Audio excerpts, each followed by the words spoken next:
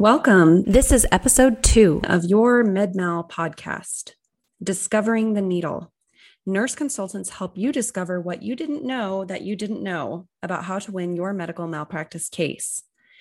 In this podcast, we look at anonymized, true examples of how a behind-the-scenes, non-testifying nurse consultant was able to quickly locate, isolate, and articulate the core issues in common and not so common medical malpractice scenarios, using his or her nursing expertise to save the firm upfront costs, resulting in higher profits and higher compensation to your deserving client. If you're new to our podcast, welcome. You can learn more about how behind-the-scenes legal nurse consulting can improve your firm's win rates and profitability by following us on LinkedIn or visiting our website at www.nplegalconsultants.com. By following our weekly podcast, you can use your commute to sharpen your own standard of care issue spotting and causation narrative skills. Grow your virtual Rolodex of top nurse consultants of all specialties and discover the MedMal plaintiff attorney's secret weapon for slaying the medical corporate giant. It's time to discover the nurse consultant advantage. Let's get started.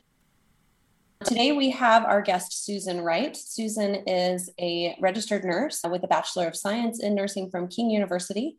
She has experience in NICU, labor and delivery, emergency room, ICU, and home health, and as a director of nursing. Susan began her career in legal nurse consulting in the 1990s. She now works as a legal nurse consultant with M. Salerno and Associates. She and her team can be reached at msalernoexperts.com. Welcome. Thank you very much for having me. Tell us a little bit and break it down for us, because a lot of our listeners are not nurses.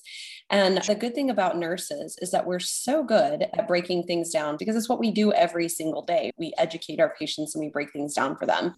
Tell us a little bit about what was going on with this patient in layperson's terms. Absolutely. So this young lady presented to an emergency room with a complaint of left flank pain, flank being around the side of the trunk of the body. She was sweating profusely and she was dizzy. And the workup determined that she was actually hemorrhaging from the artery that supplies the kidney. So she was taken to a procedure room where that artery was repaired through a procedure called an embolization, which essentially blocks the hole, for lack of better terms, and stops the bleeding. And for the first 2 days, she did very well. And then on the evening of post-op day 2, late evening, she called the nurse and complained once again of left flank pain. She was noted to be quite agitated and she's again sweating profusely. The nurse called the doctor and reported those symptoms along with her vital signs, which were still reasonable. Her blood pressure was still reasonable at that point. And she was given some instructions for medication. And after about an hour, the nurse went back to check on the patient, found that the pain medication had not helped. She was still complaining significantly. She was becoming more agitated. And again, the nurse took vitals. About another hour later, same thing. The nurse reached the doctor again, and this time was given orders for some sort of sedative. And the nurse's notes clearly indicated that the doctor was receiving information on the vital signs and the symptoms. And twice the nurse asked him to please come see the patient, and twice he declined. And so now fast forward to about 5 o'clock in the morning, the patient needed to use the restroom. So she got out of bed and went to the bathroom, lost consciousness and fell. And so staff got her back into bed, whereupon she became unresponsive. Labs that were drawn very shortly after that showed that her hemoglobin and hematocrit were critically low. And they hurried up and got a CT scan and learned that that left renal artery had started bleeding again. By the time they managed to figure out what was going on, our patient had sustained a significant anoxic brain injury. So what does that mean, anoxic brain injury? Essentially, her brain was not receiving enough oxygen because it was not receiving enough blood. She was actually bleeding into her abdominal cavity, which was lowering her blood pressure and inhibiting the flow of blood to her brain. Her ultimate outcome was that she was aphasic. She had difficulty with language, especially expressive language. She could understand what was said to her, but she had difficulty expressing herself. So it sounds like essentially she was leaking. Her blood was essentially leaking into her abdomen, which caused that tank to be low. And so even though her heart was pumping, if there's not enough fluid to pump, it doesn't make it, especially against gravity, around the brain tissue to be able to give that brain tissue enough oxygen. So that's how that kind of injury can actually cause almost like stroke-like symptoms. Yes, it's very close to stroke symptoms, yes. This particular outcome, if the story were different, could have been a nursing error or could have been a physician error. In this case, it sounds like a physician error. So how are you able to tease that out? The fact that the nurse was taking serial vital signs, heart rate, blood pressure, respiratory rate, in a fairly rapid sequence and was reporting it to the physician periodically, that really was a big clue, because what we were seeing is heart rate going up, blood pressure going down, which tells us that the heart is trying very hard to keep up with the oxygen needs of the body by speeding up. But because blood pressure was falling, we can see that there's evidence of a bleed going on. And this is the first thing that should have been looked at. It's a known possible complication. People sign consent forms that say, I'm aware that there's a possibility of bleed, there's a possibility of infection, all these things. Why isn't that good enough for the physicians in a situation like this? Signed consent doesn't give anyone license to provide substandard care. And in this case, I believe that's what happened. And when you consider that the symptoms that were reported were nearly identical to the symptoms that led that lady to the hospital in the first place 3 days earlier, someone should have considered a bleed by the time the second set of vitals, because there's a distinct jump in the heart rate and a distinct drop in the blood pressure. So it's not even about the fact that the complication occurred. It's the fact that there were clear signs that the complication was occurring and action wasn't taken. Exactly right. Complications happen. It does happen. But when they happen and when we have all of the data in front of us to say, hey, this is going on, we should be taking action. Is there recourse for the nurse when she's unable to get the doctor to do something? Was there liability on her part at all? She was not individually named. The hospital was named and the physician was named. But yes, she certainly could have gone to her supervisor, could have gone to someone above the physician's head, like the chief of service, for example. In this case, it would have been the surgical service. She definitely could have gone up the chain a bit and didn't. She was relying entirely on the physician, who unfortunately declined to go see the patient. And sometimes nurses can over rely on that and forget that we have training and education as well. And we can use those resources to advocate for the patient when we feel like the physician is not fulfilling his role. What about calling a rapid response code? Each hospital has a different terminology for it. Sure. Do you know about what those are all about and how those can be integrated into a story like this? Yes. When I was at a community hospital, it was a matter of taking the call bell and yanking the cord out of the wall. Mm-hmm. And that would set off a series of alarms, and virtually everybody with a free hand came running. That's an option. Yeah, it seems like since I became a registered nurse, they formalized it, at least within my hospital. And I think it was something that was trending and picking up in the early 2000s, that there ought to be a code before the code. Something where if there's something off, there's something not right, and the nurse just has that gut feeling that something's not right, that she doesn't just have the, hey, I'll just call the doctor and hey, as long as I've called the doctor, I can check that off my box. No, you're an advocate for the patient and there's more things that you can do. It's not just about covering your own tail. This is about trying to make sure that patient walks out of the hospital.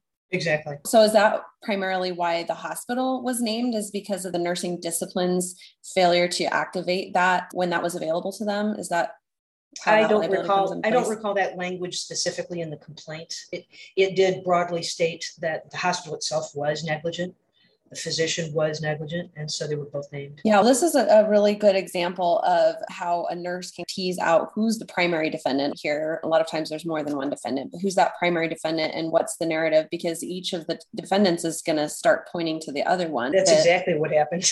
Yeah, sure. And so the attorney who is for the plaintiff can get a real sense for what the true narrative is. And in this case, there was another issue that occurred. There was a standing order for a complete blood count that was supposed to go on at 6 o'clock each morning. And the order for that particular morning was manually changed to a stat complete blood count at 4 a.m. And the initials were those of the physician involved. And that's where a clean chronology created by a medical professional, not an overseas data entry person or a paralegal, but a clean chronology created by a medical professional, a nurse or a nurse practitioner, can really help identify, because the timing of that seems relevant. Very.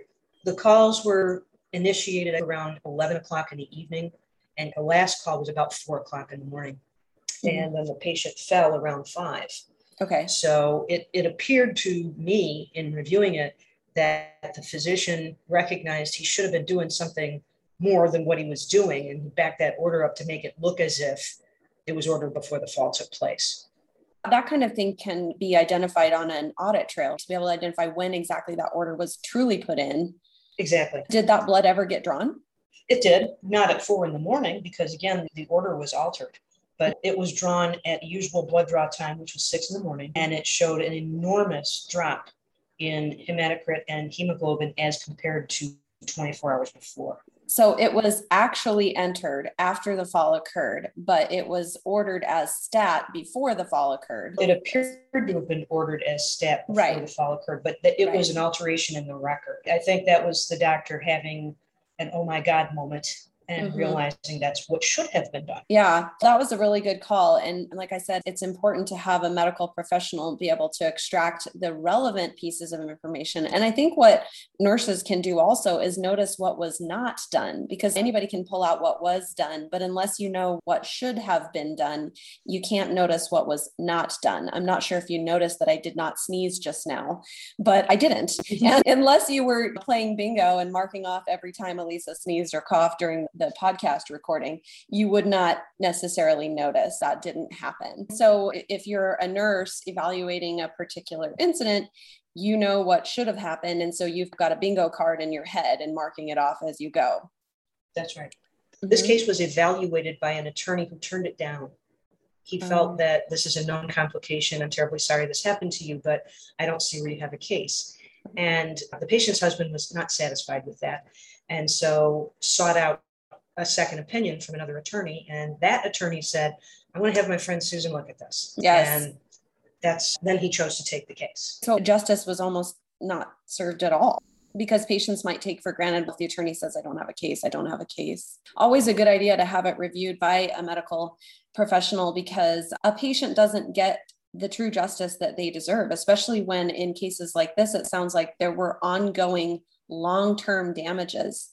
Yes, absolutely. And lost career. She was not able to go back to work and had a 4-year-old child that required supervision and care that she could not provide. So it was a pretty big deal. We actually also did a life care plan in this case. I would love to have you explain how nurses can help in creating those kind of life care plans and why that makes a difference when talking about damages.